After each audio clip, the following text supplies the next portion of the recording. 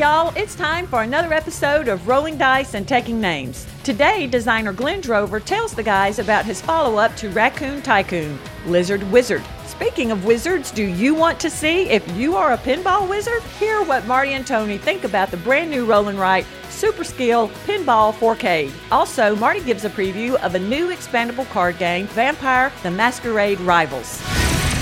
Why do I suddenly want to put on roller skates and watch Buffy? Hello and welcome to Rolling Dice and Taking Names. This is episode 205, Pinball Wizard. My name is Marty. I'm Tony. Tony, you sure we haven't used Pinball Wizard before as a name? We might have. I have no idea because I stopped putting them in like the blog itself. It could be in the image and I could possibly find it in an old podcast.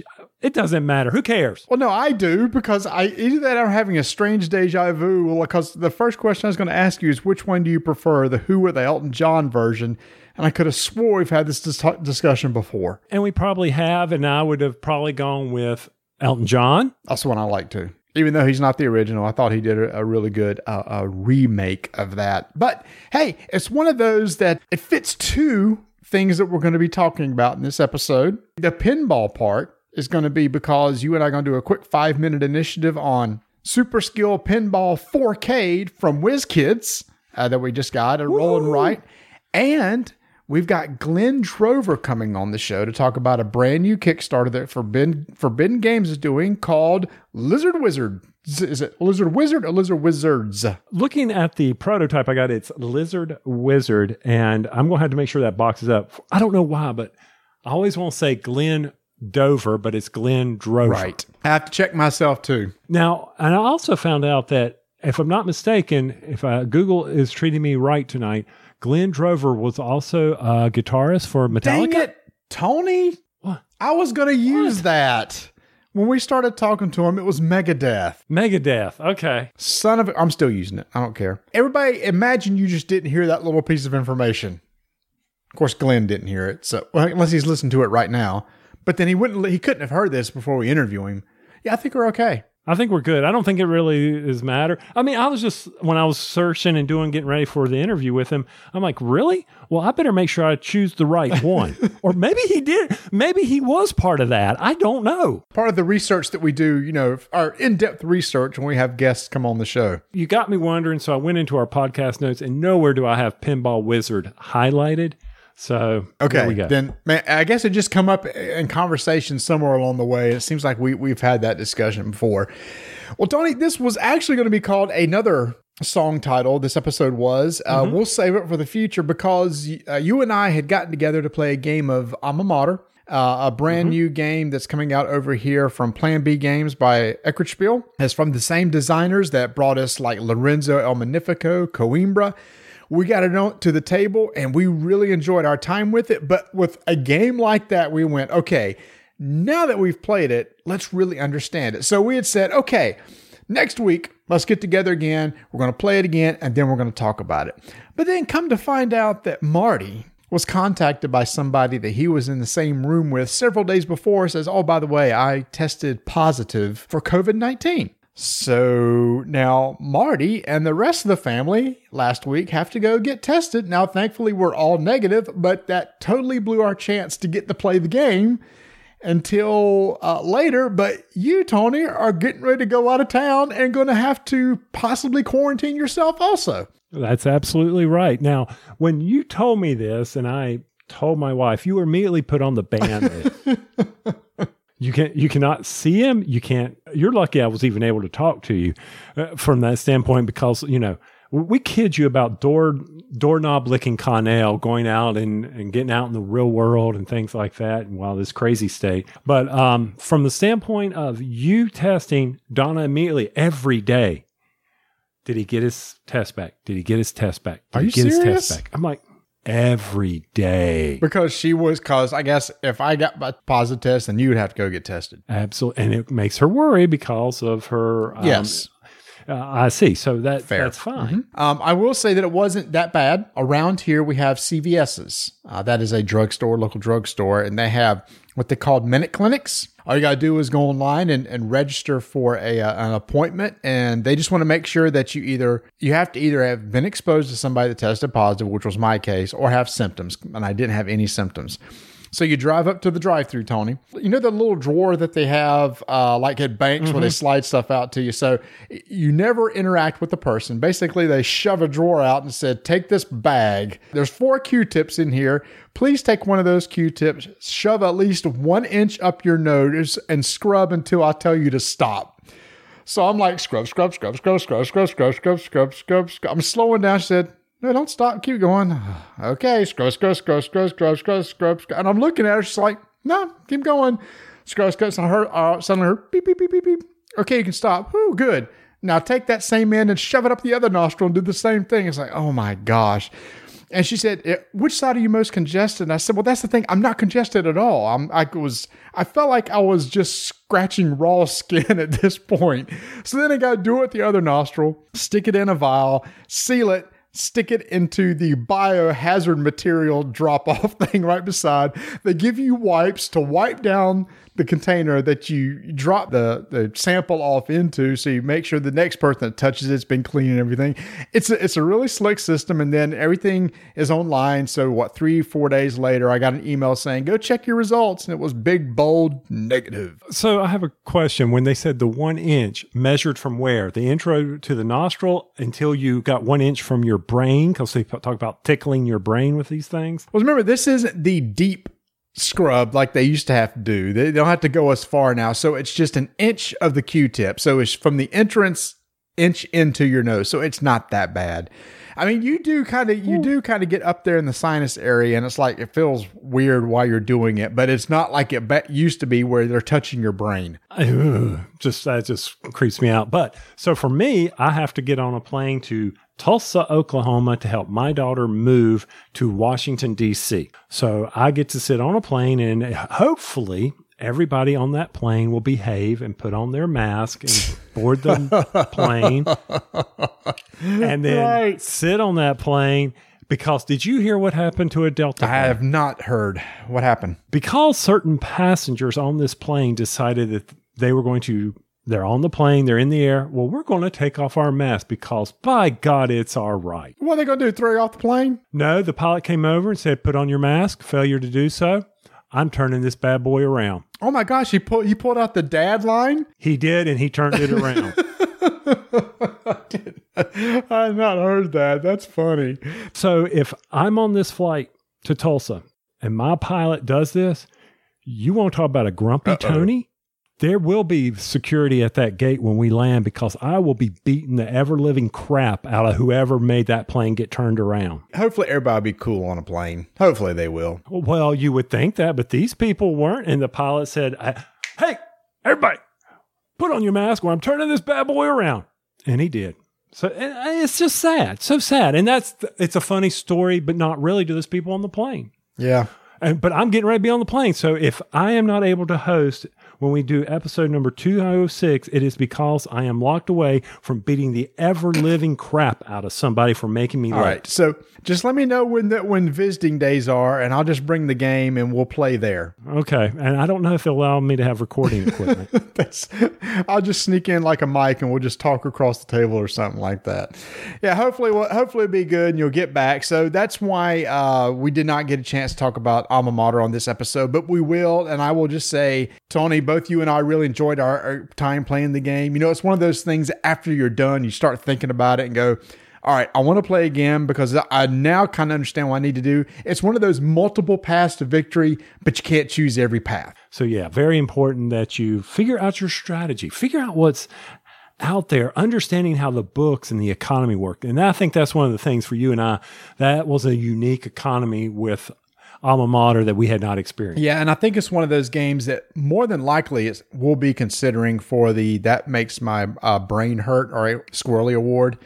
for next year. So we want to make sure we get some good time with it and be able to share, our thoughts on it. So if not next episode, maybe the one after that, it's at the top of the queue for the next time we get together. Yeah, well, I was going to say, if you want to come over full mask, I'll be full mask. We'll be out on the porch in 98-degree heat. We can play again, man. You just have to be ready for the biocontainment full mask. Well, we can do what we did last time, me at the mall. So here's an issue with that. I didn't think there was any issue with it. We social distanced. We all wore masks. We weren't around anyone while we sat at McAllister's. That's not my issue.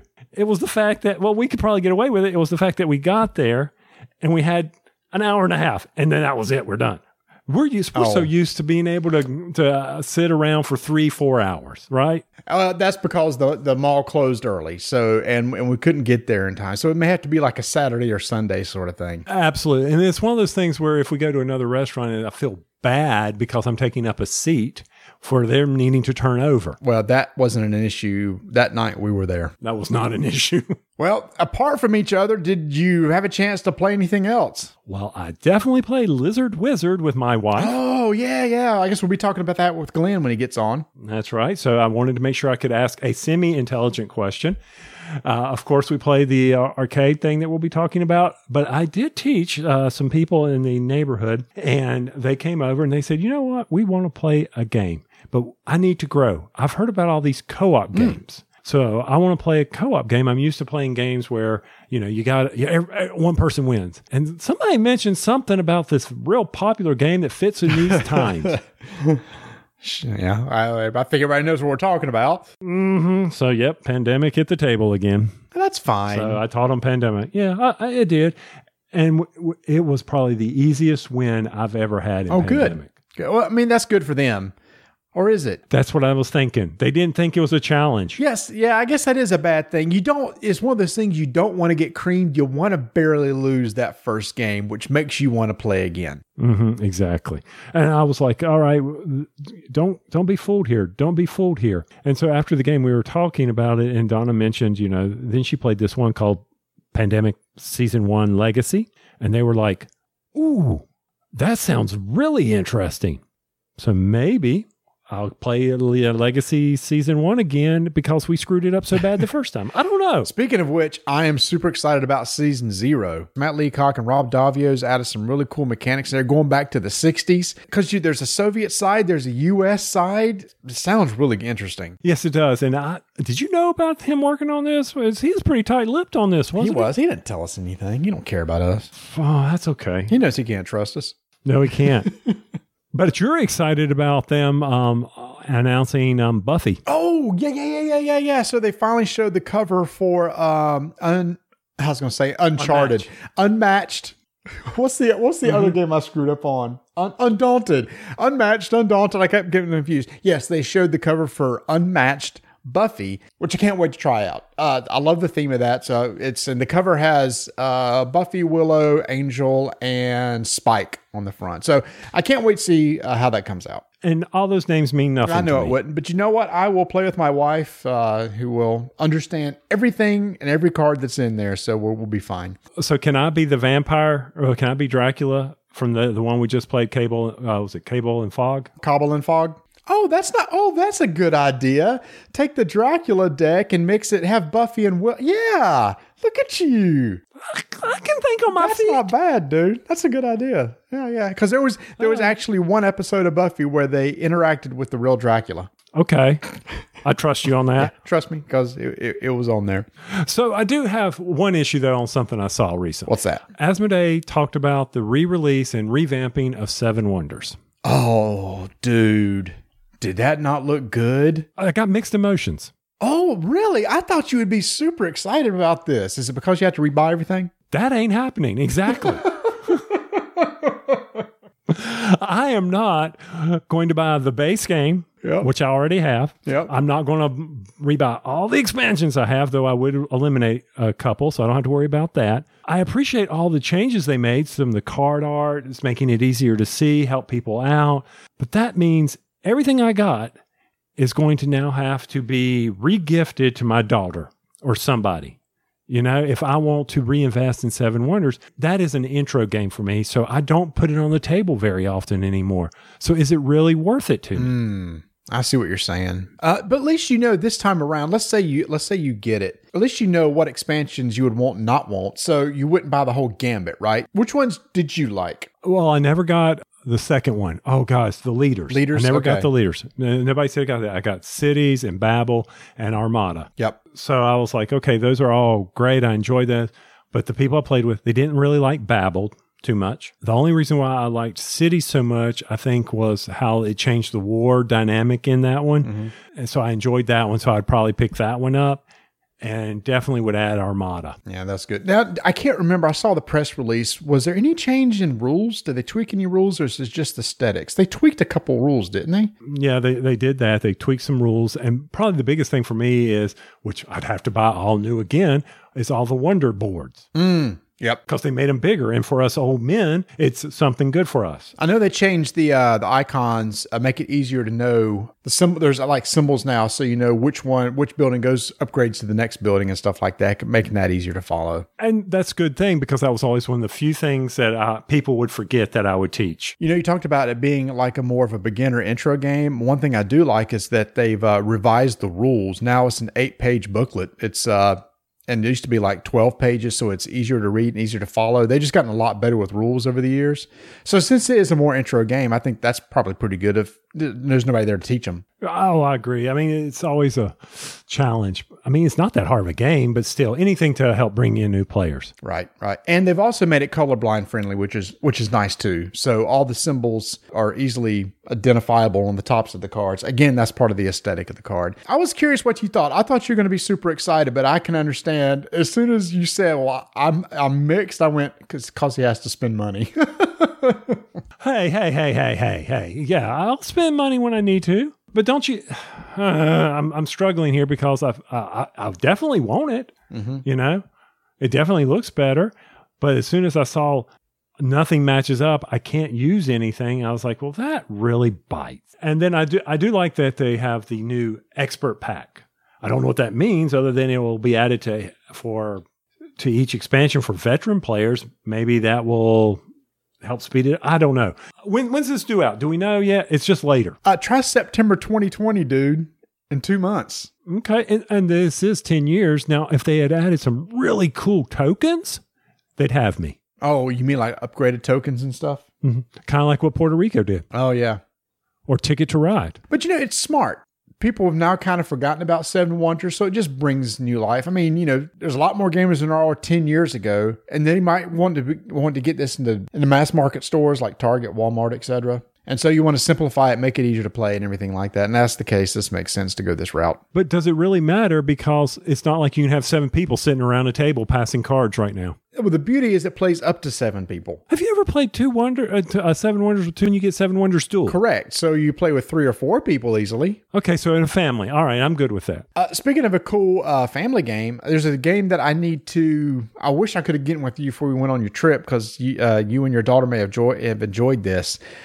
We just got a copy of Fiver Findin' from Hobby Games, which is getting ready to come out. In fact, for Gen Con Online, I'm going to be hosting an online game of this. But this is a roll and write that I played last year at BGG Con, and they brought it over from Germany. It's a real simple concept. You've got 5 dice that you're going to roll, and there's different symbols on each side of the dice. And after you roll the dice, what you have to do is find a 5 square shape that matches all the symbols in those dice. So if there's, 2 circle, 2 diamond, and a clover leaf, then you have to find a shape of 5. And what they have is they have all the different types of combinations of 5 square shapes that exist. It's not that many. It's 7 or 8. It's not that many, but anyway, because you can do the mirrors and everything and twist them however you want, so it's kind of limited. And what you have to do is you want to try to find as many of the different shapes as you can. Some shapes are worth more points, so the goal is to try to get points. So at any time if somebody finds 5 different shapes, there's a timer, and they take the timer and flip it. Everybody else has until the end of the timer before the round ends. Or at any point in time, somebody can just take the timer and flip it and say, I'm done. They can't add any more, then everybody else is trying to frantically try to find more shapes on the board. And then at the end, you score points for all the correct shapes that you got. And you're going to play that over 5 rounds, with the last round being double points. So it's a real quick game. It's a one of those things that after you roll, there's not a lot of talking because everybody's busily looking at their board. You know, it's like almost find a word, but you're finding shapes at this point. I don't know how you would like it because it's very Tetris-y. Oh, there we go. So we got a timer and it's Tetris-y. Yeah, that's going to be up there. Give it a shot though, because there's actually a second game mode where you take the scoring board and flip it over, and on the other side, it plays up to 4, but each side of the board will point towards somebody. And it has all the different shapes on it, and what you do is play over the course of 12 rounds, and you roll the 5 die. And you just find one of the shapes on your board and mark it, and then cross off that shape, and you can't find and use that shape again. So over the course of the game, you have less and less shapes that are available to you than, towards the end of the game when you've only got 1 or 2 shapes left. You have to find that exact shape, or you just don't get any points at all. If somebody else, finds a shape and then flips the timer over and you run out of time, you just don't get any points. But I think that mode's going to be fun. I'll give anything a try. That's fine. It's something new, something different, a different way to use dice. And hey, just like your wife, hey, I'm all about the dice. Mm-hmm. Well, here's the thing. If that sounds interesting to anybody, if you want to, you can go out to habausa.com and you can order this game and put in the code RDTN and get 10% off your order. But it's not just for 5 or 5, Tony. It's any order that you place over at habausa.com, get 10% off your order. They got some great games coming out. If you've got kids, go look at Haba site. They got some amazing games for kids. And what's so great about them is when they say a game is from like 9 to 99, it's 100% true. Even though a 9-year-old may like it, so will a 99-year-old. And this is one of those games, Five or Finding, which is good for all ages. So let me hear this. We've now got a Haba discount. Mm-hmm. We got an easy win discount. Easy what? Easy win. No, move so I can read your chair. Oh, eWin. eWin. Easy win. There you go. eWin. eWinRacing.com. Yep. You can get 20% off a chair. You can go to metallicdicegames.com. Use RDTN to get 10% off there. Hey, I'm still waiting on somebody to tell me what they want for the Elixir dice. Oh, yeah. I still need to do that, right, don't I? So we both did get to play a roll and write. Yes. Do you want to talk about it? Yes. For about 5 minutes? Well, I think we got 5 minutes before Glenn gets here. Why don't we do that? All right. 5-minute initiative begins in 3, 2, 1. So Marty and I got to play Super Skill Pinball 4K. This is from WizKids Games by Jeff Engelstein. This is a roll and write game that you are in the pinball...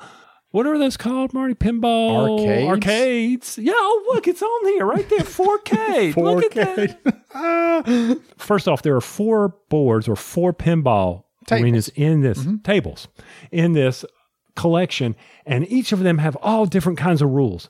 But the basic rule is you're going to roll 2 dice. You're going to pick one of those dice, and you're going to move the pinball to a spot on the table that matches that dice rolled.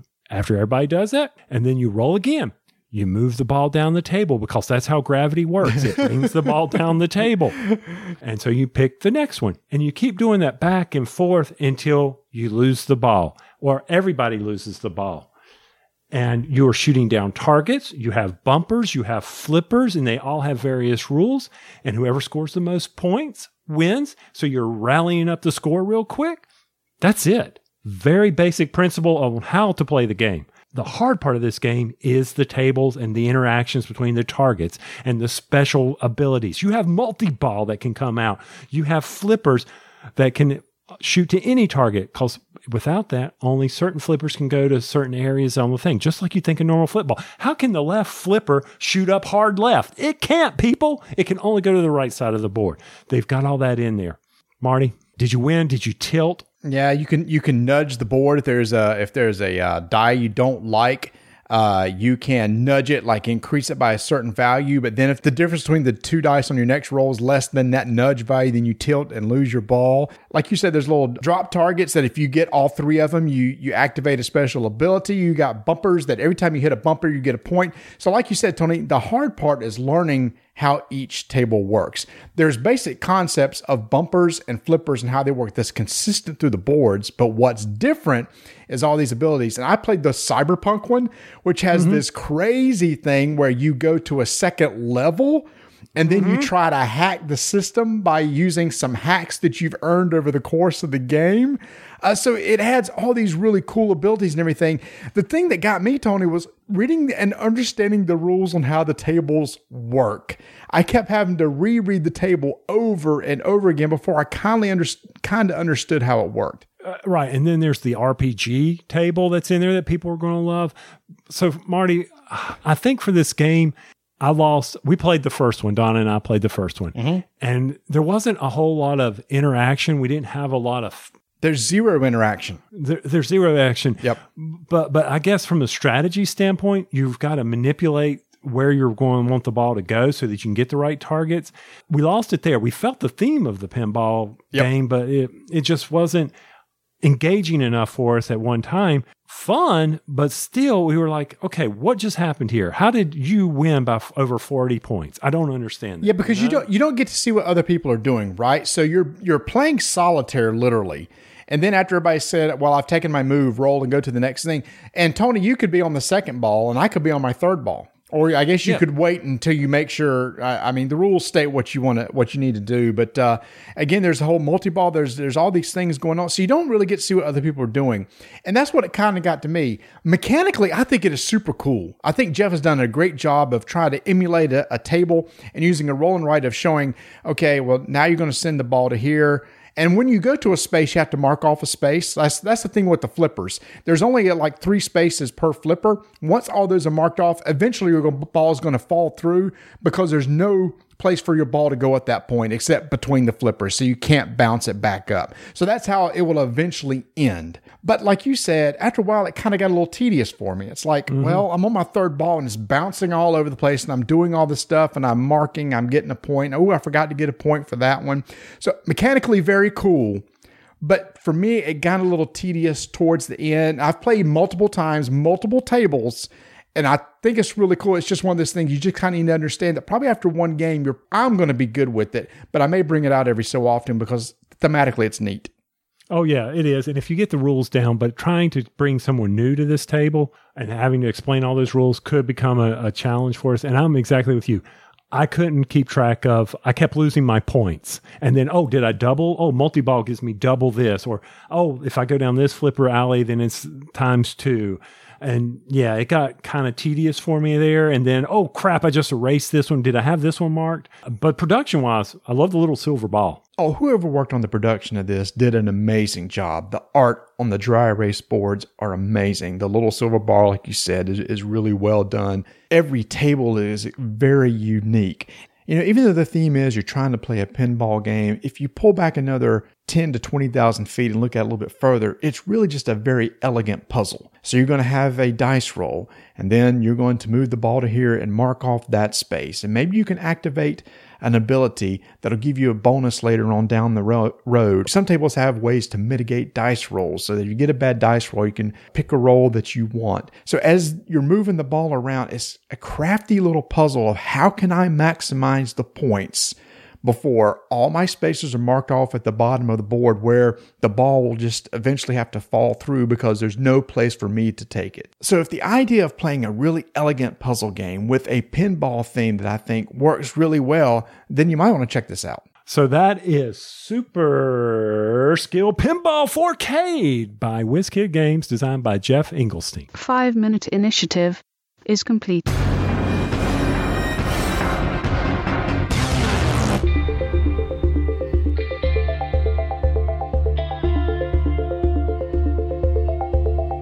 It's Miniature Market time, so be sure to go over to their website at, you guessed it, miniaturemarket.com and see what has just arrived. I see on the front page here on July 27th, Undaunted North Africa. You better go over there and grab it quick because it is going to go fast. Also, I think Undaunted North, what's the other Undaunted, Marty? Undaunted? Uncharted? What is it? Undaunted Uncharted. What? Undaunted Normandy and Undaunted North Africa? That's it. Undaunted Normandy. For some odd reason, I completely forgot what country was the first one. Oh my gosh, this is sad. But at Miniature Market, it's easy. Just type in Undaunted. Or as I often said, type in clearance and you can see all the games that are on clearance. Be sure to check out their Off-World Design shirts. Marty and I are showing them off, and we love our shirts. So be sure to check it out at miniaturemarket.com.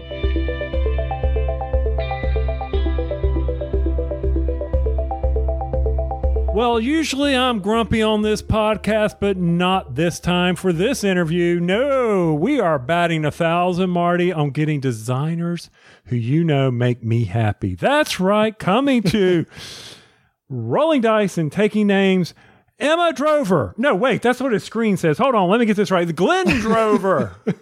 Glenn is joining Rolling Dice and Taking Names, and we are here to talk to Glenn about a new Kickstarter coming up from Forbidden Games called Lizard Wizard. But as all things Rolling Dice and Taking Names, we're going to do a little chit-chatting. Glenn, welcome to the show. Thank you for taking time from your busy schedule designing incredible games and talking to us.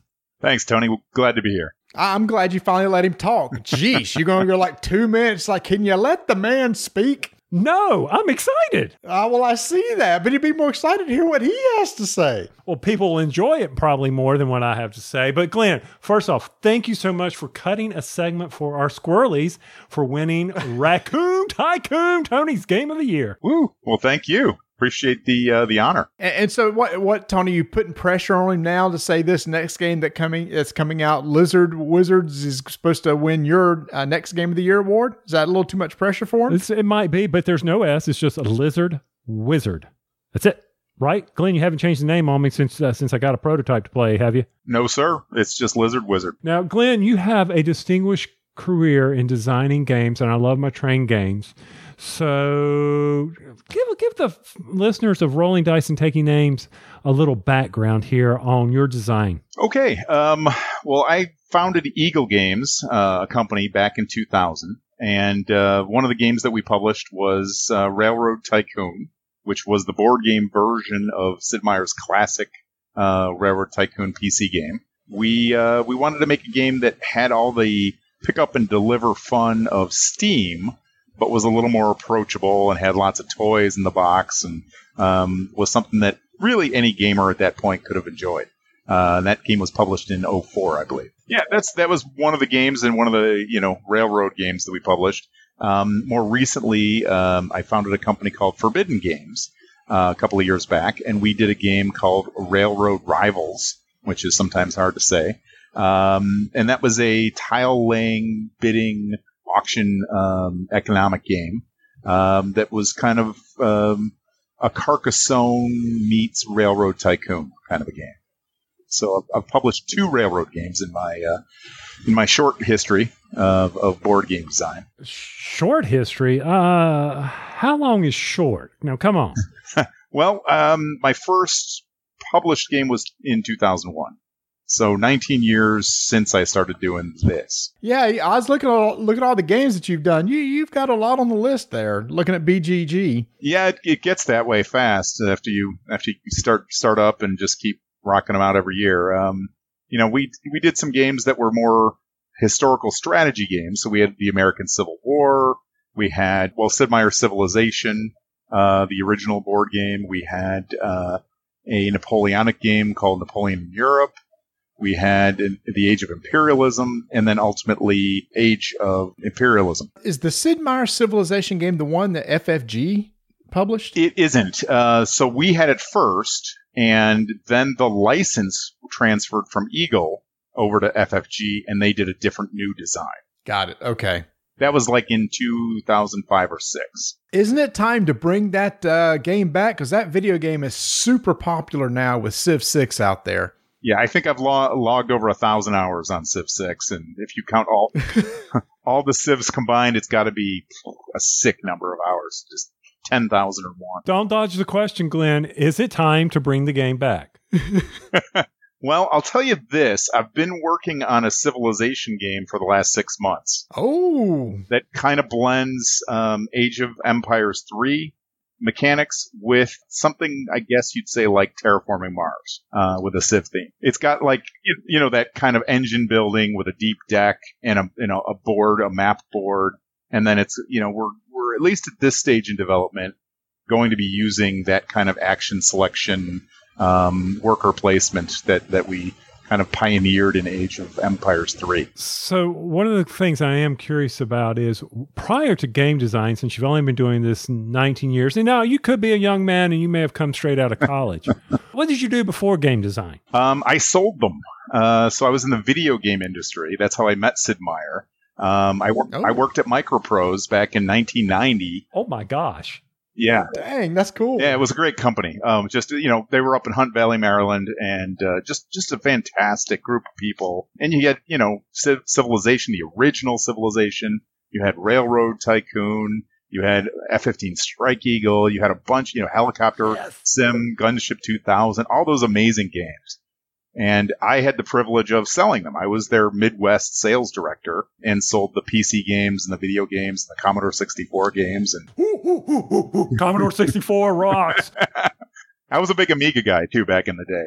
Yeah, it was a lot of fun, and I spent most of my formative years in that industry. After Microprose shut down, I went to Maxis and sold SimCity 2000, and then I went to Activision and sold, Zork and Pitfall and Tony Hawk and Mech Warrior and all those kind of games in the late 90s. Tony, he was right in our wheelhouse for PC games, and we didn't even know it. That's awesome. Man.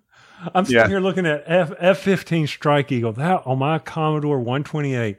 That next to, after Marty and I we always talk about playing Bubble Bobble, but that was one of those games I cranked up constantly. I couldn't play it worth crap, but I had so much fun with it. Yeah, those were great games. And, just between the Sid and Bruce Shelley working on those strategy games and, the rest of the team working on the flight sims, it was an incredible company.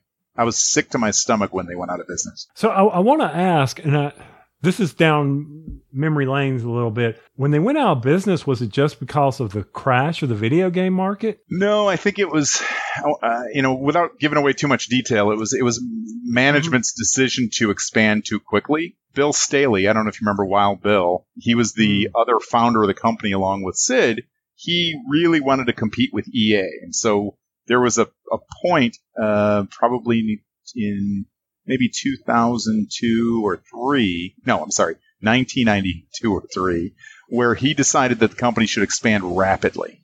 And so they added a bunch of people and a bunch of projects, and they just spent themselves into a tough spot. And it was, we were doing all kinds of great things. One of the other projects that they spent a lot of money on was a stand-up arcade machine of F-15 Strike Eagle.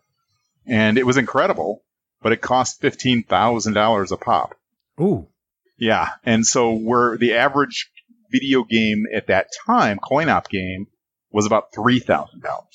And so I was actually tapped to go out and hit the road and sell those things. And I didn't want to. I wanted to sell PC games and, things off a disc and laptops and stuff. But yeah, I had to hit the road and sell a coin-op machine. It was a tough year on the road, I'll tell you, boys. It was a rough one. I can't remember in an arcade seeing F-15. Yeah, they were out there, but it was really the cost was equivalent to like Dragon's Lair at the time, and that was one that was in a lot of arcades that was high end like that. But it was just a business proposition. The owners of those chains or individual shops had to justify spending it by a multiple of income. And Dragon's Lair had that multiple, and F-15 was doing real well, but it just didn't. And there was an economic downturn a little bit in the early 90s, and so people were being real careful with their money. So we had some okay distribution, but it just wasn't. It was something that would never recoup the investment that was made. So that, combined with the massive expansion of projects, just put Microprose in a tough spot, and they ended up merging or selling to Spectrum Holobyte. And those guys had just gotten a bunch of money and hired a bunch of guys from the toy industry, ironically.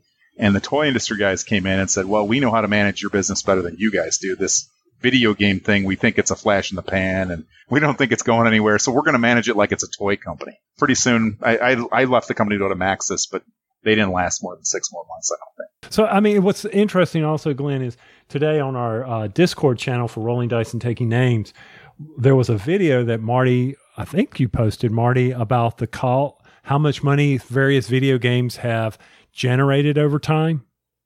Was that you that posted that in our Discord channel? from 1970 to 2020, which coin-op game made the most money over time. So it was a running scale, and as the coin-op game would come out, it would go up and down and pass. And so, just out of curiosity, Glenn, which coin-op arcade game do you think has made the most money ever? It's kind of obvious. Miss Pac-Man? Close. Space Invaders? Pac-Man. Number 2 was Space Invaders, which floors me. How could Space Invaders continue to make money? Yeah, I don't know. Yeah, it did. And then number 3 was Donkey Kong. It was Street Fighter 2. Street Fighter 2, and then Donkey Kong, and then Donkey Kong. Yeah. And then number 5 was something that a football game, a soccer game. So, just out of curiosity, so you were selling video games. So, how did the transition go from video games to board games? Well, I was just a pan gamer since I was a kid, right? I didn't care what platform it was on. I played board games, I played role playing games, played arcade games, played PC games. So for me, it was a question of, did I want to continue on just the business side and have that kind of, it paid pretty darn well, but it was not very fulfilling with regard to being creative. I was kind of burned out on just selling games and doing the biz side. So I thought, well, you know what? I'm going to design some, see if I can do that, because I always wanted to. Actually, Microprose offered me a job first as a play tester in the QA department, where I would have a track to eventually becoming a game designer. But I was going to have to move to Baltimore with my new wife and work for $16,000 a year. And my wife wasn't having it. Okay. She would say, no, I'm not moving to Baltimore so you can play games for a living for $16,000. And I said, that's fair. So I turned them down and gave up that track. I don't know if you know a guy named Brian Reynolds, designed a game like Age of Empires that I love. He ended up getting that job, and he became Sid Meier's kind of acolyte, and he did, I think, Civ 3 also. Oh, okay. So anyway, he got the job instead of me because I turned it down, and so the rest is history. I went on the biz side. So by 2000 or 99, I was ready to leave sales for a while and try my hand at design. You just can't afford to do the video game industry on a budget. So I decided, well, the board game industry looks interesting, and no one's done big box games with a bunch of miniatures for a while. Let me try that. And so that was what Eagle was all about. And my first few games were just terrible, just awful, because, you try something, you think you might, be good at it, and you find out you stink and you don't know what you're doing. And luckily they sold because they were pretty, but eventually I got the hang of it, and, my games got a little better and better. Oh, just a little bit, man. Come on. You're at the pinnacle now. You've got a squirrely. We know. It's true. It can only go downhill from here. Well, number one, because you're on this show, it actually can only go up from here. So I don't know which was the best way to look at this. So you're at a high point and a low point at the same time. It's really weird. Well, Marty, what I find amazing is during this time of isolation and all, we've been pulling in a lot of designers to talk to. You would think that they would talk to one another and say, hey, if Rolling Dice ever gets a hold of you, say no. Obviously, Glenn, I don't know who your friends are, buddy, but come on now. Well, I'm going to have a talk to Simon after this. That's all. Yeah, that's right. He's the one that got you up to this. So let's ask you this, man. So 19 years later, you come out, or I guess 18 years, you come out with an amazing game, Raccoon Tycoon. And coming up on its heels, you've got something that's going to, in the same universe, Lizard Wizard. So tell us what that game is all about. Yeah, so basically the idea is that it's still this land of Astoria, and the mechanics of the game are kind of Raccoon Tycoon is the starting point. So we have, some things that'll feel very familiar, but Lizard Wizard is meant to be kind of the next stage, the next level up in gamer strategy, difficulty, challenge. It's got more meat, more depth. Raccoon was meant to be a gateway game. It was meant to be the game that everyone wishes Monopoly was, or that Catan was. Obviously Catan's a classic, you can't say anything bad about it, but there's a lot of luck involved, and it's gotten a little older. Raccoon was meant to be kind of in that world of something you'd play with grandma or the kids or your neighbors, but gamers seem to like it too. It's really become popular, even though it's at its heart a fairly simple game. Well, no, I think that's the brilliance of it there, Glenn, is the fact that it's a simple game, but there's a lot of depth to it when you start playing, when it comes into when to bid and how to manage the stocks and everything. That's what makes this type of game so brilliant, is the fact that it's easy to get into, but there's a lot of meat to it and depth once you get into it. Yeah, thank you for saying that. That was what we tried to do, right? We wanted something that was simple but elegant and, had those interlocking parts. And it really delivered on what we were trying for the vision of that game. But Lizard basically takes that idea and adds more meat and adds more different strategies and deck building potential and engine building. So you've got this ability, not deck building, but engine building. So you've got the ability to create more strategies and have a little more diversity to how the game can play. Raccoon, I love it, but after you've played it 100 times like I have, you're kind of like, okay, we can go a little bit harder now. We can go a little bit deeper with this idea. But we have the Fat Cat expansion coming out, we hope. Yeah, it's actually on the water. We've got about 2 weeks. It'll be in the port in LA. Okay, so that's 2 weeks from LA, which is about the way the mail has been traveling. I'll probably get it in 3 months. Okay, I understand. Actually, we just shipped the Robber Baron expansion, and people were getting it within a couple of days. It was phenomenal. Wow. Yeah, we were shocked. Our warehouse is in southern Oregon, and people in California had it a day or two later, and people here in the Midwest had it, like 3 days after it shipped. Okay. Yeah, we were shocked at how quickly that went out. Okay, well, there's hope for me then. Then maybe by the time Marty and I can get back together, I can get that expansion because it will show up at the doorstep. There you go. I'm excited about that. I'm still a little caught off guard because both of y'all kept saying Raccoon Tycoon, one of Tony's favorite games, is simple.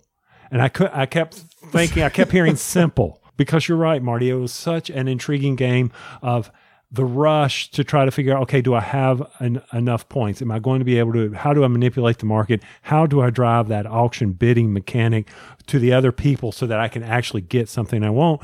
Which in Lizard Wizard, you also have that auction bidding mechanic. You do. Yes. That's, again, kind of the core base of the game is because, you know what, we tried a bunch of different things to move away from Raccoon, and we just kept coming back because that simple mechanic works so well as kind of the beating heart of the game. And we, transitioned it to be magical reagents instead of, industrial commodities. And we, you convert them to mana instead of selling them for money. But yeah, it's basically that same engine at the heart of the game. And I want to know, how did you get away from Mandrake? Isn't that like a Harry Potter thing? One of the commodities is Mandrake. What I did when I was researching this game is I did a lot of research on actual witchcraft and traditions of those things. And these magical reagents are supposedly potent ingredients for potions, etc. Mandrake has been around for, ever. It's a real root that people who believe in that stuff prize for its medicinal properties and other things. So it's not just Harry Potter. That's an actual medicinal root. Once again, Marty, learning on rolling dice and taking names. It continues. Well, that's why we got to have guests on, because they won't learn from us. So in Lizard Wizard, is it a longer game, or is it a meatier game in the same amount of time? I would say it's slightly longer. It goes 60 to 90 minutes, whereas Raccoon's 45 to 60. So yeah, it's a bit longer, but although we're hearing from people who the previewers we've sent the game to, that they're knocking a game out in about an hour, almost exactly. So that's pretty fast for a game that has more to it than Raccoon. How many players does it support? So you can go 2 to 5 players. So very similar to Raccoon. So one of the things, Marty, Glenn and then design team kept in the fact that if you lose the bid, you get to go again. That was one of our favorite things about Raccoon. That's still there. That was key to me. Oh, yeah. But one of the other, you have the various schools of magic. I call them schools, and Glenn, correct me because I'm probably wrong. No, you're exactly right.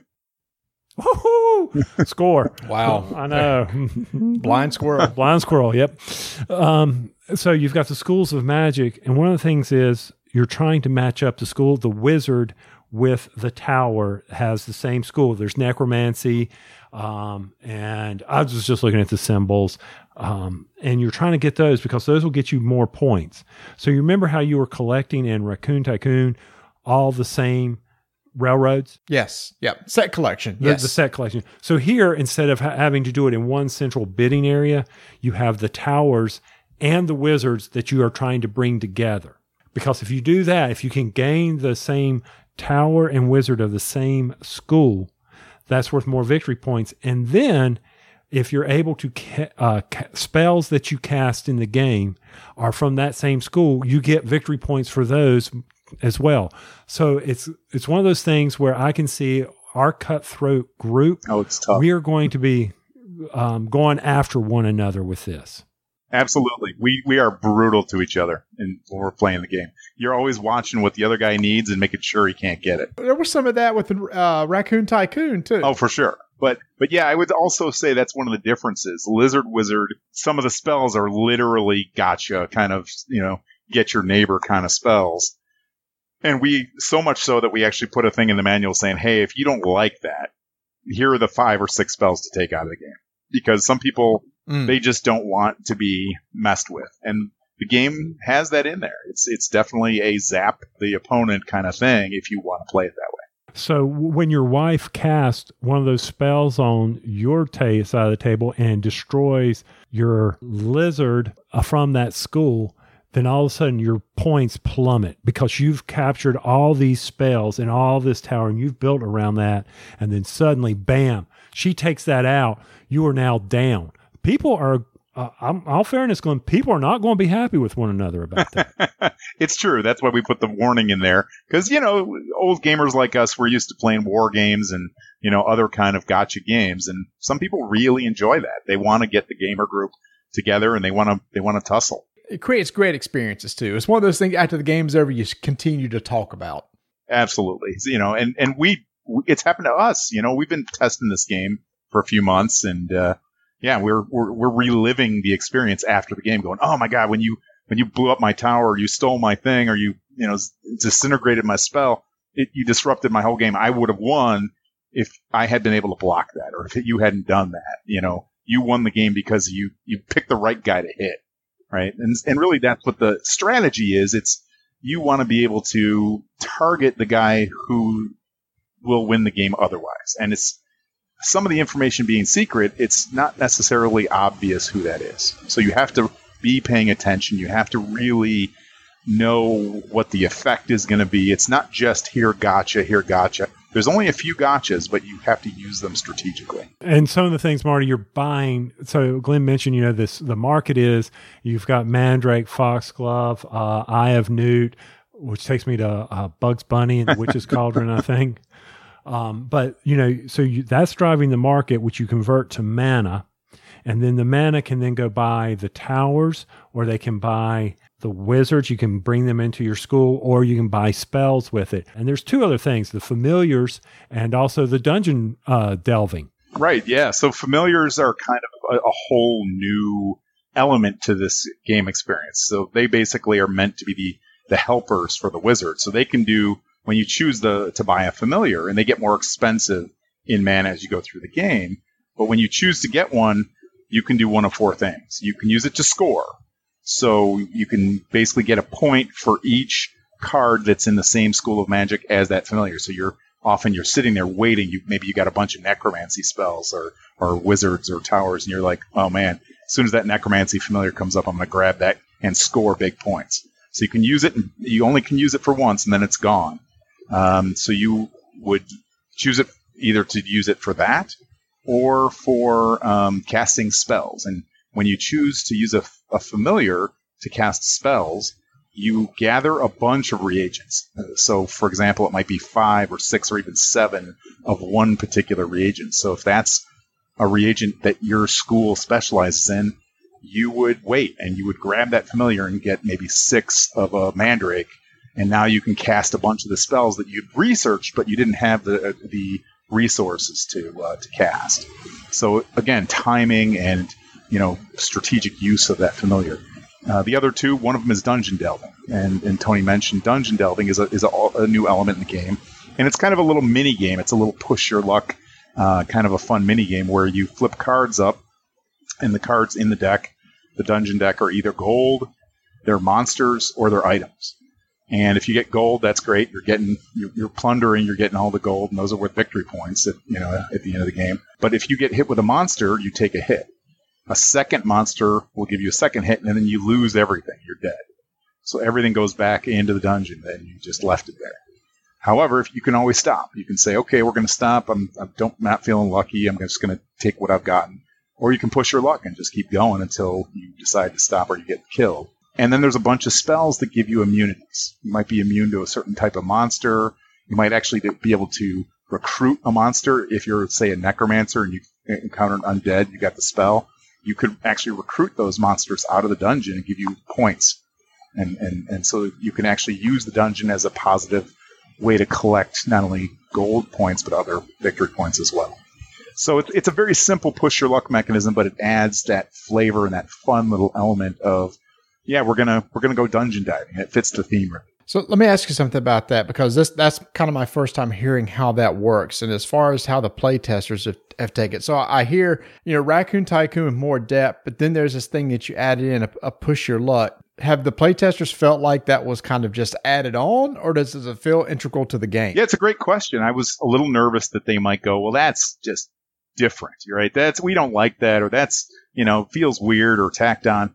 It's not, it doesn't take much time, but I think it actually adds a nice little, the feedback we've gotten has been positive. So we'll see once it hits a larger audience, but we like it. It doesn't take much time, and it's one other strategy that you can pursue where you're harvesting points, and you can focus your strategy and your spell research on dungeon delving, and that can get competitive. And there's a second use for gold in the game. Gold is victory points. You can buy towers. Instead of having to save up the specific reagent to conjure the tower, you can just pay for it in gold, which is victory points. But the only place to get gold is in the dungeon, or I guess also from your familiar scoring. So you have to, again, it's all about, just like Raccoon was, timing your actions. Do this action, which will lead to this possibility, which leads to this thing. And you have to do some planning. So yeah, it's a little bit of a different twist to the game, but it's not such a huge portion that it takes over the game, or it kind of changes the flow of the game. The game still flows really well the way Raccoon did, but with some different kind of twists and turns. I will want to say that the art in this is absolutely amazing. The art was really good in Raccoon Tycoon, and the art you've been teasing online and everything just looks really good too. The way the lizards are drawn and everything, which just when the art's that good, it just makes it more fun to play also. No question. And it's really, when we founded Forbidden Games a few years ago, that was one of our core principles for the games we wanted to design. There's a lot of games out there these days, and if you're not going to do something better and higher quality, I just think you shouldn't bother. So with the 7 resources, and we talked about the artwork and production in Raccoon, you have the various tokens. So I'm going to assume that you have been working hard at figuring out the resource sculpts that you're going to be using, because having the prototype, to minimize costs, I didn't get any of that. So I'm using my Raccoon Tycoon tokens. And that's my wife saying, which ones I knew again? I don't understand. I know. Sorry about that. No, don't be sorry about it. And I hate that Marty couldn't play it, but this disease thing got in the way of that. But anyway, so are you ready with your sculpts of that? We are. Yeah, you'll see tomorrow when we launch the Kickstarter. We're launching at 10 a.m. Central Time, so 11 a.m. your time. We have some really beautiful pieces of art that we're going to use, and Raccoon had either 2 options. You got the premium edition, which was wood tokens that were painted, that were just solid. And then later we did the standard edition, which was cardboard, but you got the 4-color images of the different commodities. We decided to do both those things, but better on this one. So the original game will come with the cardboard 4-color tokens, but we're offering an upgrade where you get 4-color printed wood tokens. So they're, 3-dimensional chunky wood, just like we did in Raccoon, but there'll be 4-color printed images of the reagents on them. So Your wife won't be confused at all about which is which. Well, she might still be, regardless of what we do. So speaking of the Kickstarter, and by the time this episode comes out, the Kickstarter will have launched 1 week. What are the price points? Okay, so we've got the base game, which is going to be down from $59 to $49, and it's still a premium edition of the game. But we are going to essentially bundle metal coins, which are the mana coins and the gold coins. We're going to include the full 4-color wood tokens, and we're going to include neoprene player mats. And each of those are add-ons you can do for $25, but we're bundling all $75 plus the game for $89 total. So, Tony, are you saving your money for all that? Because I want the neoprene mats and everything. Oh, but I'm just got off Ascension Tactics. You're killing me. You're killing me, people. But again, really premium material. So the game itself will come with gorgeous material, as we always do, but you can add the metal coins, which are really cool. I love the mana coins, especially. The design's incredible. And then the wooden printed 4-color tokens and the mats. And again, if you bought one of those, it'd be $25, so all three are $75. So it's $125 value for $89. Is the top end. Oh, that's a good deal. That's a no-brainer right there. And this will be the only time you get I don't like the Kickstarter campaigns. It's like, well, I'll just wait till it comes out. It's like, nope, if you want a good deal, you want to get it while it's on Kickstarter. And that's what we did with this one. We are actually scratching our head a little bit about maybe we will never ship the premium edition to retail. Probably we won't. On Raccoon we did, because that's all we had off the get-go. This is a little bit different campaign, a little bit different commodity, material that's coming with this. So I doubt we'll ever see the full premium except through Kickstarter. We might overprint 100 copies just for us and sell a couple on our web store, but I don't think you'll ever see it at retail. So I do have a follow-up, because I know this happened in Raccoon Tycoon and y'all corrected it, that the game ends when, 2 card decks are done in Raccoon Tycoon. One was just too quick. In Lizard, if one of either the towers, the spells, the wizards, or the familiars is depleted, the game ends and everybody gets their equal number of turns. Have the playtesters had any issues with that? Of the one with the game, somebody did a rush to finish, like they would constantly auction off the wizards? Yeah, it's a great question. And since we experienced it with Raccoon, we were very aware of that potential while we were playtesting. And in fact, really just finishing one of those decks, the way we've got the game structured now, takes an hour to an hour and a half. So, the decks are deeper, the way the actions work in the game. I actually included a spell that lets you burn off the top 5 of any deck. So if you get that spell, you can basically jump time and end the game quicker. But it's a strategy that was actually useful if you want to kill the game because you think you're ahead in points. Because that's one of the things we were running into in the times that me and my wife were playing, is we were like, and we didn't see this spell, was we wish there was a way for us to cycle through that with the 2 players to get that wizard come up so that we could have a match. And it was like, well, I'm going to be giving you this if I auction it off. So that's interesting. That's good to know, because that was one of the challenges. Right. I felt. Yeah. So the Kickstarter is running for how many days? 30 days. I think maybe it's 29. I think it's 29 days. Yeah. It goes basically from Tuesday, the 28th of July. And I think we're ending 4 weeks and a day later. So 29 days. Okay, so like the August 26th? Yes, that sounds right. So we got the price point and everything, 2 to 5 players, 60 to 90 minutes, and just pay the $90 and get the premium, people, because you're going to be upset if you don't. You really will. I'm really jazzed to get these things for myself. Oh, okay. When is it going to be released? Yeah, that's a great question. So everything's done on this game. So, Fat Cat has been longer than we expected, especially with the virus disrupting things. We populated the manual on the Kickstarter today. So the manual's written, it's laid out, it's done. Every aspect and component of this game is complete. We still need to fine tune and play test a little bit, but that's really just the final. We could send this to the factory pretty much at the end of the Kickstarter. We never want to promise that, because there's always unexpected stuff, but I would think we're going to have this for January. I mean, I was hoping for... Q4, but yeah, it's going to be sooner. We put February in the Kickstarter just to put some safety because we don't want people to think that we're always late, right? Because it was getting bad. The last 2 campaigns have been late, and we hate being late. It's not in our DNA. You know, Marty, one of the things that makes me happy is I can use my Raccoon Tycoon flowchart that I created, pretty much bring it in the Lizard Wizard, and I can get it over there on BGG. Okay, perfect.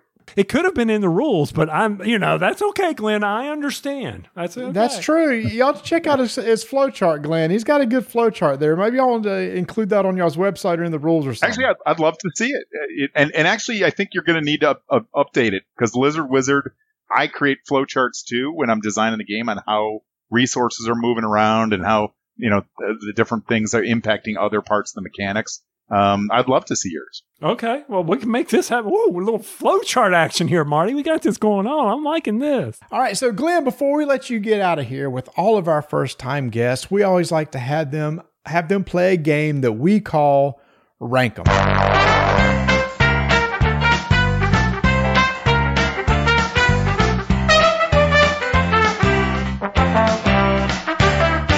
In Rank 'em, what we're going to do, Glenn, is we're going to give you 3 items, and you're going to rank those items any way you want. For example, we may say chocolate, vanilla, and strawberry. You may rank those in rankings of flavor, the ice cream that you like, the color that you like, whatever. Glenn, do you understand the rules of this game? Yes, sir. Let's play. Are you sure? Wait a minute. Hold on. Are you sure you don't need a flowchart? Oh, here we go. No, hey, Marty, I kicked us off, and the last rank 'em, it's your turn to kick us off. All right, so here we go. I changed this one on the fly after hearing about your background. Here are the top 3 ranked Micro Prose games. You rank these however you want. Sid Meier's Civilization, Master of Orion, Formula 1 Grand Prix. Wow, that's a tough one. Moo is also one of the best games of all time. That's going to be a hard one. I'm going to go. Oh, that's so hard. I'm going to, it's 1 or 2 on Civ and Moo. I'm going to just by the hair of its chin say Civ is better than Moo only because it's just perpetually popular. But I still play Master of Orion 2. I've still got an old disc that works on my PC and I'll still break that sucker out and play that every about 6 months. And what was number 3 that he would... Grand Prix would be 3. But I did enjoy that back in the day. I haven't played that in 25 plus years, but that was a really good game, actually. That was a great race sim. So I'm going to have to go with Civ, then Grand Prix, and then I like Moo. I like that. I'm going to use that acronym from now on because I hate to admit it.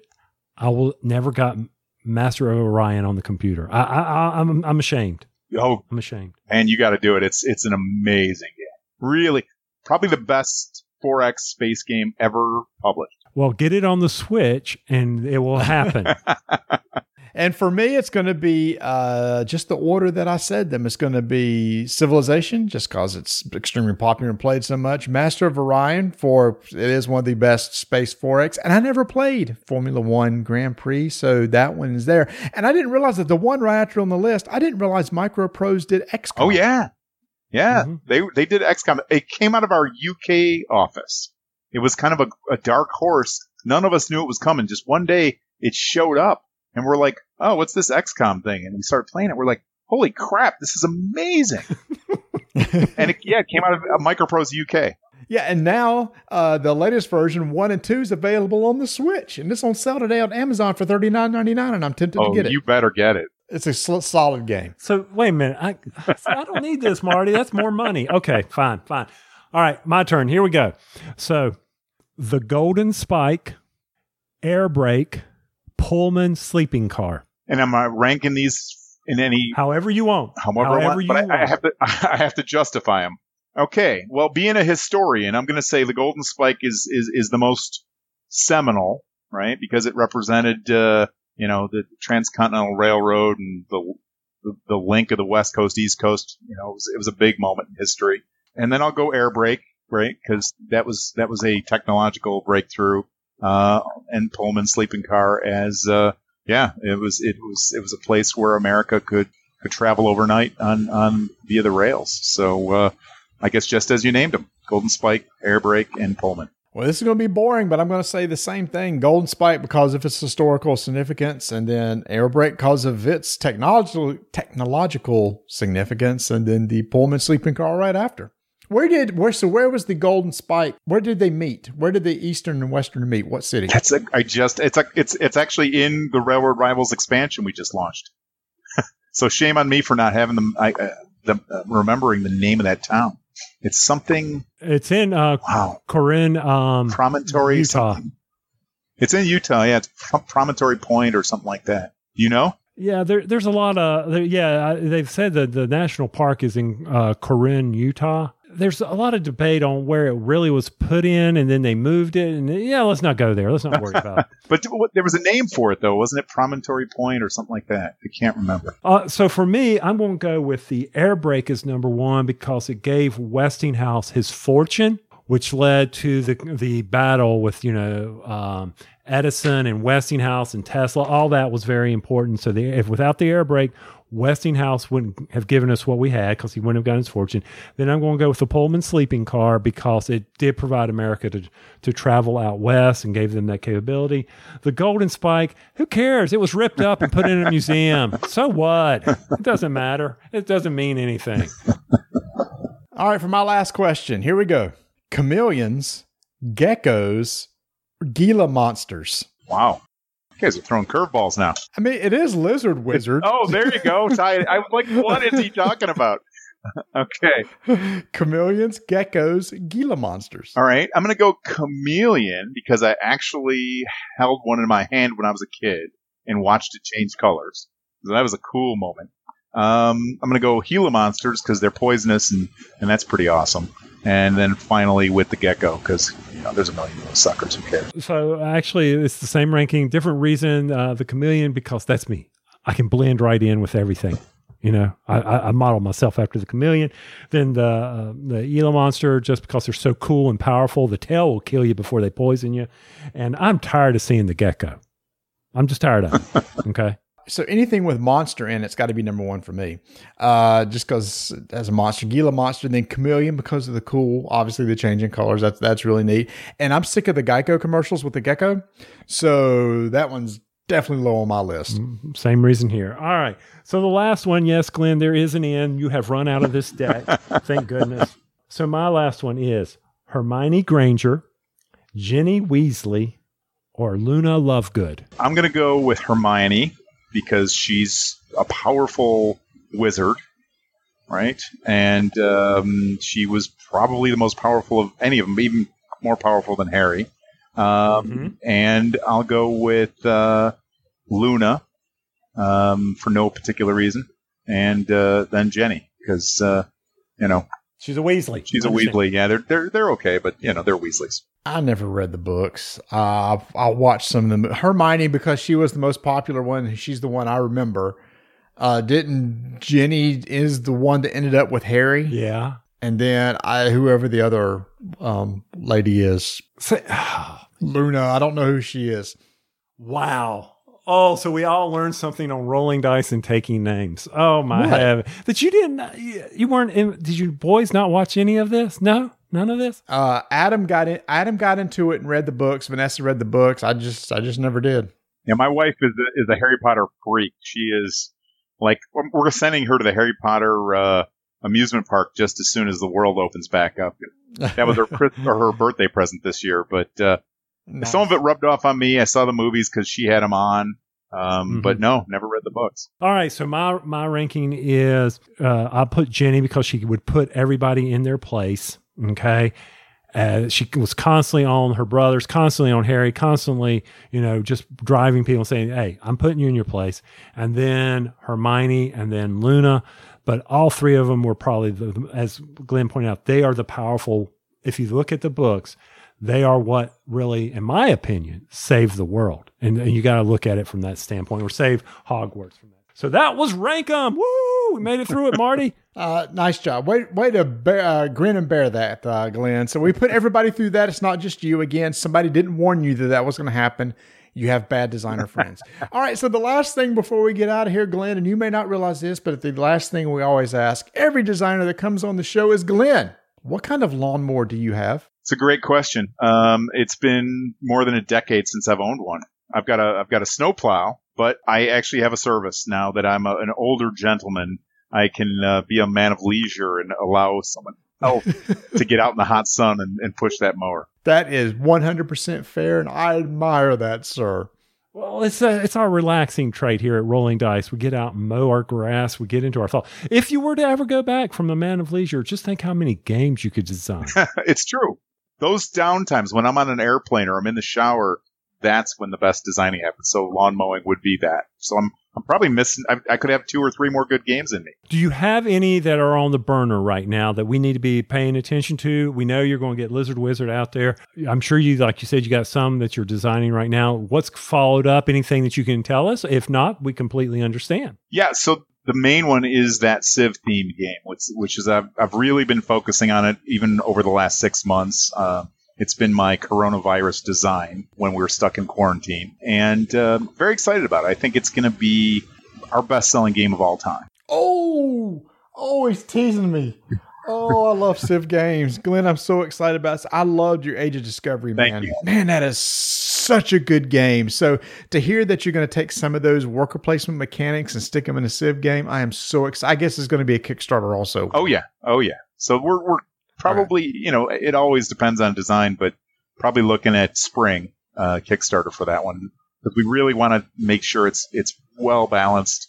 I love Terraforming Mars, really love it, but if anything, that's the one issue with that game is that it's not always very balanced, and somebody can get off to a lead and never be caught, and we don't want that to be a problem for this. That's exciting news. I'm sure the audience is super excited to hear that that's coming, because the industry has been a long time coming for another solid Civ game. Yeah, I agree. I think Tapestry had some good stuff in it, but it just maybe didn't deliver. I never played it, so I can't judge it, but it seems like the hype died off on it because of, again, balance issues. It's a hard thing to do. Because it's not really a Civ game. Okay.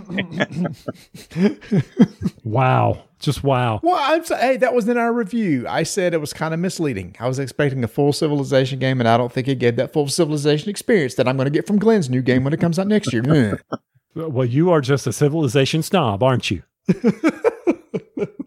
Well, Glenn, thank you so much for coming on. If people want to find you, where can they find you? So we're at forbiddengames.net. Forbiddengames.net. Make sure to go check out the Kickstarter. We will have the Kickstarter in our notes, our show notes, as always. If you haven't played Raccoon Tycoon, it's Tony's favorite game from last year. You got to go check it out. Glenn, thank you so much for coming on. We're excited about Lizard Wizard. Whatever this Civ game is going to be, there's a bright future for Forbidden Games, and we're just along for the ride. And thank you for having us along with you. Thanks, Marty. Thanks, Tony.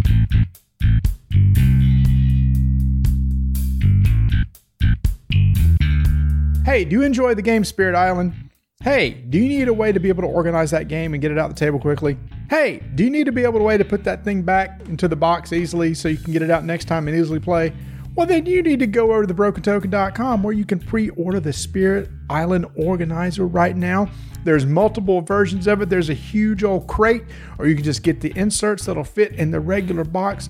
Multiple options for you. This is officially licensed by Greater Than Games, so you know that they got all the support behind it they need to make sure everything fits perfectly. While you're there, make sure to check out all the other organizers they have and join their newsletter so you can keep up with their pre-orders when they come out.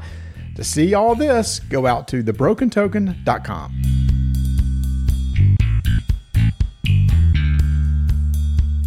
After Tony and I got together to record the episode, I had the chance to play the new expandable card game that's coming out from Renegade called Vampire the Masquerade Rivals. Now, I mentioned this game last year at Gen Con when this was announced, as I was very excited about this game. I was excited because of the people that were involved with it. Scott Gaeta, who runs Renegade Games, came from the company Decipher, who made Lord of the Rings CCG, which Tony and I kind of got into gaming through that game. And the main designer of the game is Matt Hyra, who has experience also in a CCG that we played, which is the World of Warcraft CCG. So because of the people involved, I was very excited to see what kind of game they would come out with. Now, there was a CCG that was out in the 90s called Vampire: The Eternal Struggle. And in fact, it's still being supported today here and there. But this is a different take on that same universe. If you don't know, Vampire the Masquerade is a universe that's been around for decades. Basically, let's talk about warring factions of vampires who are trying to take over the city. It's almost like maybe like a mafia or mob type thing where you try and take control of the city, but instead with guns and everything, you're using your fangs. And along that lines, that's what the theme of this game is. Each player is going to play a faction of the vampires, and they're going to come out and basically try to take over the city or maybe possibly beat a rival in order to win the game. Now, there are two decks in this game. There is a deck of vampires, and there's a main deck which has all your action cards in it. You also have a haven card, and a haven is a place where the vampires can hide out where they're not in the street, and they're a little more secluded and harder to hit. But this haven card gives you a unique ability that's customizable with every deck that you make. You also have an agenda card which will explain how to win, and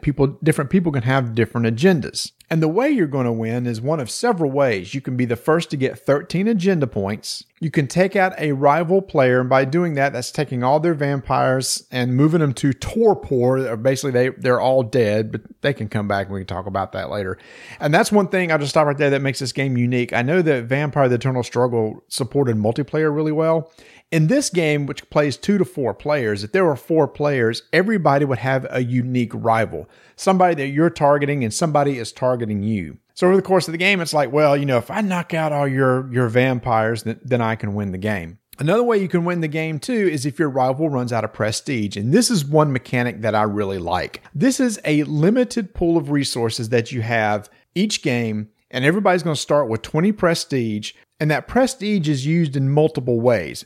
One of the ways is to actually bring vampires out into play, because every vampire has a blood cost. And let's say I was to take a vampire from my hand and put it on the table, and his blood cost was 5. I would take 5 of my prestige tokens and flip them over, and on the back side, they have a little blood emblem to show, okay, now they're being used for blood. But that's 5 from my pool of 20. And if I ever lose all my prestige or I get my rival to use up all theirs, then that also triggers the end of the game. Now, people may wonder, well, what about if somebody else knocks my rival out? Then what happens is you would still get 3 agenda points just because your rival was taken out, even if you didn't do it. And then the remaining players will look and see who has the most agenda points to win the game. So right off the bat, I love games where there's multiple paths to victory. It's like, well, am I going to craft a deck to get agenda points? Am I going to make something that's super powerful to make sure I can go after my rival and try to take them out? But then I got to be careful because my rival may be coming after me, so I need to be able to block and protect myself. It just really opens up the door to make some unique decks, and the design space is wide open for them to be able to support this game with many cards throughout the years. I also got to say that the player turns are pretty simple too. You get 2 actions.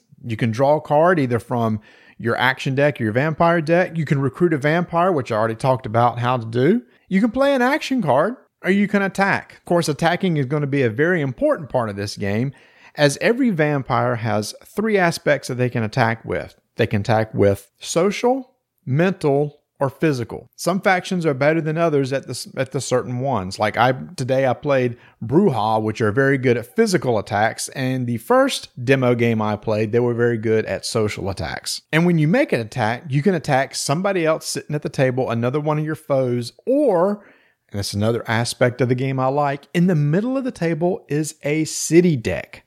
And the city deck has cards that's going to be flipped over each turn and the deck consists of multiple things. Mainly, it's regular citizens that you can defeat and bring them in as a retainer and attach them to your vampires in order to give them bonuses or extra abilities. But also, beating the citizens in the middle of the table could give you agenda points. And again, you're trying to get 13 of those to win. And attacking those is pretty easy. You're going to assign one of your vampires to attack. Pick which of the 3 ways you're going to attack, physical, mental, or social. You have a value for that. You can then play an action card, which maybe you want to boost that. And if you deal more damage than the life of the retainer, you get to take control of it and then do with it as you please. Some of them have an ability just to attach it, you get something, or you can burn it where you could discard the card from the game and it may do things like heal you back up. Now, that's not the only thing the city deck contains. They also have ongoing events that will come out and last for one entire round that everybody can take advantage of. And there's these cards that come out called SAD, Special Affairs Division, which is a group of humans that are out there hunting vampires. And when they're in the city, at the end of every turn, for every SAD card that's in the city, you have to take 1 damage. So you got 3 of them out there. You're taking 3 damage. So at some point in time, together or yourself is going to have to start taking these out unless you can somehow soak up all that damage. Now, when you go to attack somebody else, it's somewhat the same, except that when you pick a person you're going to attack and a particular vampire that you're going to attack, they might have somebody come in and help block for them. They can play an action card in retaliation to either beef themselves up, do a special ability, be able to soak up damage, etc. So the attacking somebody else adds a couple more steps to it. But in the end, the resolution's pretty much the same way. You're going to deal them out of damage. And when you do that, you'll take life away from that vampire. And if they go to 0, and this is kind of neat too, they go to a place called Torbor. It's what the guy, Matt, who demoed the game for us, it's like a deep sleep. At that point, they're going to go down below your deck. You take one of your prestige tokens, the one that you've only got 20 of. You take one, flip it over to the blood side, and put it on that vampire. Because what's going to happen over the course of turns, he's going to continue to regain strength until he or she can get back into play and be used again. But remember, that first blood token came from your prestige stack, and that's the one you got to be careful of. Now, from then on, you also have a general supply of blood tokens, and from that point on, you can get the blood tokens from there. So it's only that first one. But that means that vampires never really die. They just kind of go away, go into this deep sleep, and then they heal back up and come back out and are put back into play. In this game, you have 2 locations. You have the Haven and you have the Street. When you're in the Haven, you have a little bit of secrecy. You're a little bit harder to hit. And when somebody wants to attack you in the Haven, basically they have to get there's a lot of words in this, just hang with me. They have to get their intel high enough to be able to overcome whatever your secrecy level is in the Haven to be able to find you. So you're trying to hide, but if they have enough intel on where you are, they can get to you.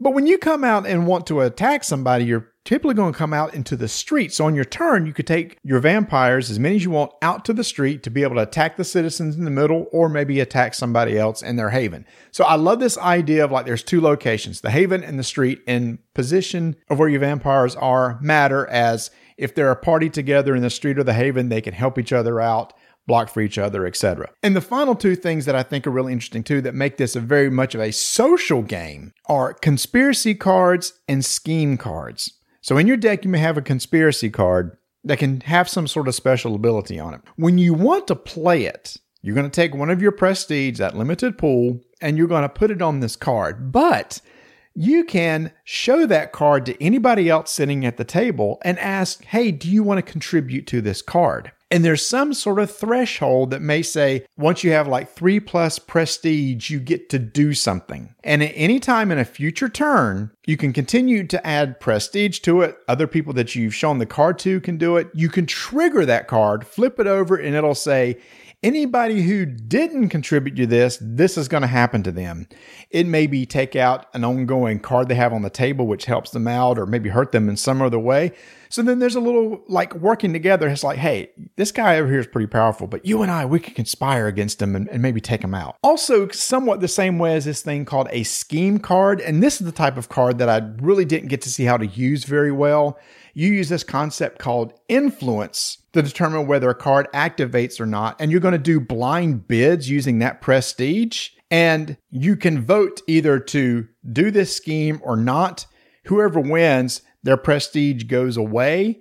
The losers just put it back into their supply or their pool, and then that card triggers. So this isn't just a little solitaire game where you're just pushing out cards and attacking others. No. They said in a 4-player game, they said that's what makes this interesting, because then you can work with people. You can have allies. Maybe you stab somebody in the back. Maybe you conspire with this person one turn, but then you're going to scheme with somebody else on this turn, making the whole dynamic very social. And if you've ever read any of the RPGs or seen how this works, that's very much what's going on In the city of San Francisco, these vampires are conspiring against each other, then working together. But you know what? In the end, they all just want to take control of the city. Now, I know that sounds like a lot. There's a lot of icons. There's a lot of words. But I've only played 2 games of this, and I have what I feel is a pretty good feeling of how this is going to work. Renegade had a stream on this the other day when they talked about their plans for this game. And it's going to be very much like an LCG, where there's going to be packs of cards that come out every 3 to 4 months that will introduce new action cards, new vampires. They can have special releases that introduce new factions to the game, as the core set only comes with 4 factions, but you get 3 copies of every card. So right out of the core box, you can hand everybody a pre-constructed deck and you can just start playing right there. I was looking for a game that could support more than 2 players and not feel stapled on, and that's what this was made for. Now, of course, you're probably thinking, well, wait a minute. With 2 players, you're each other's rival, which is true. The conspiracy cards may not make much sense if you're going to conspire with the other person, and the same with scheme cards. But here's the thing.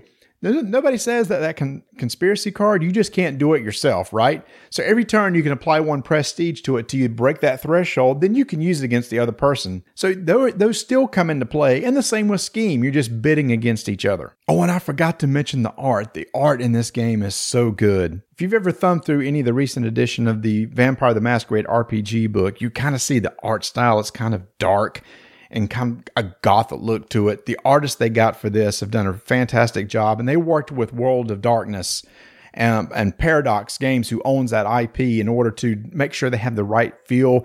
They're working with the company to make sure if you're playing the RPG and you want to jump into the card game that has the same look and feel to it. You know, there's video games coming out on this. There was Bloodlines that came out. There's Bloodlines 2 that's been announced. So this is a universe that you can play in on RPG, tabletop, video game, multiple ways. Well, I've gone on enough about this, but I will go ahead and say this right now. When this opens in Kickstarter, which would be the release of this episode, I'm going to be backing it.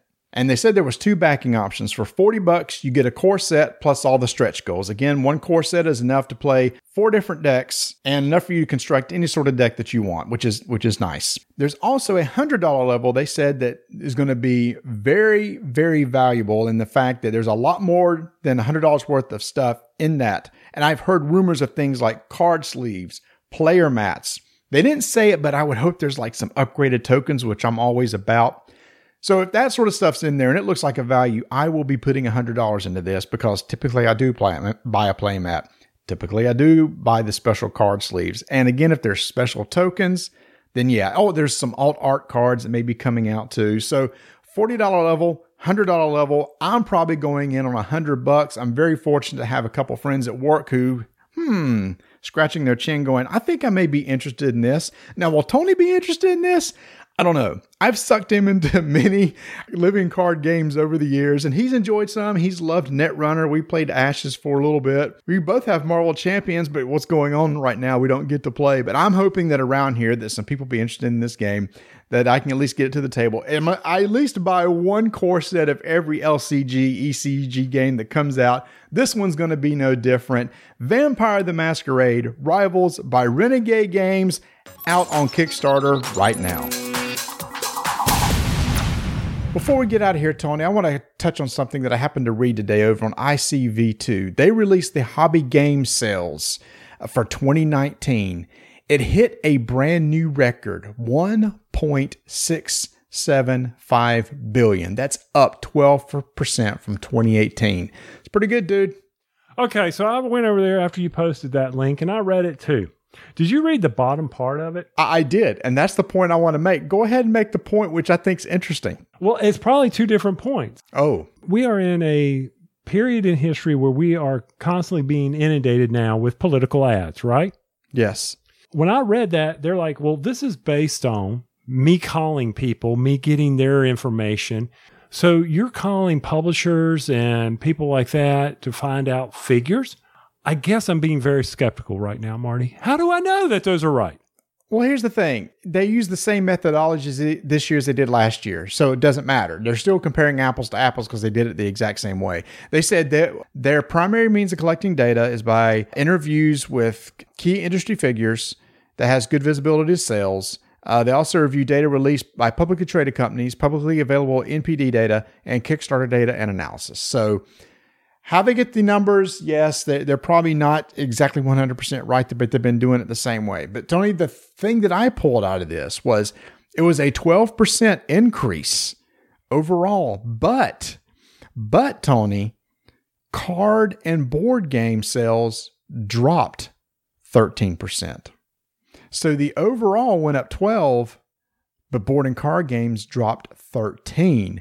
The big riser was collectible miniatures, collectible card games, and RPGs. And those offset the drop in board games and gave the increase. So I thought it was interesting that when you think the board game space is booming, it actually dropped last year. Mm-hmm. Didn't anticipate that. Nope. Because I thought, board games did do good. It's like, well, nope. Actually, they didn't. It's just that there was a huge increase in Magic the Gathering. And, Games Workshop is killing it with miniature games. And your RPGs was like the biggest mover, but it only made like 80 million. But everybody's playing RPGs now. Right. Well, it's going to be interesting next year to see what happens. If you go back and look at, how is this time? Though I'll admit a lot of families are getting into RPGs this year. So who knows? Maybe it is an increase. I personally think board games are going to skyrocket this year because of the situation. It's like puzzles skyrocket, right? Can't find a puzzle on a shelf at Walmart. I think sales of puzzles and board games are going to be way higher this year because everybody's stuck indoors. I agree because, let's see. That'll be the fourth one that I've put together this year. Yeah. Fourth puzzle. God. And also places that thrive on collectible games and Magic are game stores, which probably aren't open. People thrive on Friday Night Magic and getting together and playing Warhammer and Magic. And they can't do it. So they may like, well, why am I going to buy the new stuff? So it's really going to be interesting what happens next year. So maybe who knows? Maybe there'll be a drop in that, but an increase in board games to offset everything else. But I just thought it was interesting. It's up 12% total, but the overall board and card game sales dropped. And it was everything else that went up. See, I should have dug deeper into that instead of getting jaded because, hey, where did they get those facts from? Where do they piecemeal that from? Well, that's interesting. Okay. But anyway, so man, great time talking to Glenn. Super excited about a more meaty Raccoon Tycoon with Lizard Wizard. That is going to be a blast. I can't wait for you to get the full blinged out version with the play mats and everything. It's going to be sweet. Why do I have to do this? Because it was your game of the year and you're kind of obligated to do it to see if this is as good as Raccoon Tycoon. Hey, next year I'll get the Civs game, okay? You get this one, I'll get the Civ game. Okay, I can do that. But I've got to make sure that one thing I will say is it is a definite 4-player game. It has to be a 4-player game. What do you mean? What has to be a 4-player game? Lizard Wizard, because of the auctioning and the market. Yeah. I think we found that with Raccoon Tycoon, right? It's way better with 4 than it is with 3. I think anytime you have a bid auction, you need that 4th. 2 or 3 just doesn't work right. Yeah, two or three doesn't work. And I completely was sitting there thinking, well, Don and I were playing. I'm like, we didn't have that pull, that market being driven as hard as we wanted it to. So I was really, that's something you lose, even though it can play 2. And we talked about this previously. Are those numbers really good? They advertise 2. And this is all board games. Are those numbers really good at 2? Yeah, you can play it there, but do you get the full impact? So I will say this before we get out of here, Marty, that Discord that you set up, oh my gosh, people are going crazy with Rolling Dice and Taking Names Discord channel. We have a Discord channel right now. We'll put a link in the page, and yes, people are using it. And Tony, what do you think is the most popular channel? Food. It's not even close. The board game channel, hardly anybody talks in, but food, oh my goodness. We know meals for everybody in the Discord channel for the entire week. So funny. I mean, hey, what's your menu this week? I don't even have to worry about creating one now because people are going to post their menus for this week. Oh, I'm doing teriyaki chicken, and then we're going to follow it up. What was it that Willie put something about a smoked meatloaf or something? I've never heard of a smoked meatloaf. I'm very intrigued by that, but Willie didn't like the fact I have breakfast for dinner. It's called Brenner around here. I love Brenner, man. Oh, I can too. If you want to throw an omelet on the table at any time, or even pancakes, I'm good with that. Oh, and then somebody was posting Krispy Kreme hamburgers. Oh, yeah. So if you're interested in seeing all the shenanigans going over on the Discord, we'll have an invite to that also in our show notes now. And, this week, since we're not going to be at Old Spaghetti Factory, Don't remind me. Well, okay. It's Gen Con week. I'm sad. Oh, you get over it maybe next year. Better be. Because maybe next year we'll be having another strike tournament and we will be rolling some dice. And taking some names.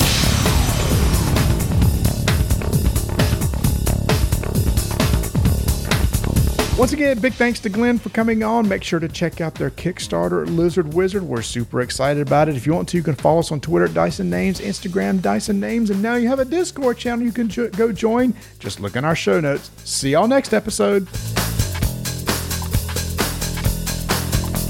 Did you get, I don't know, before I ask this, did you get to play anything? Did you want to talk about anything? You just want me to talk about 5 or 5? Why am I covering the mic with my hand? So they can't hear us. Let me ask you a question. Right. Did you have any games you want to talk about? You just want me to go 5 or 5? Then?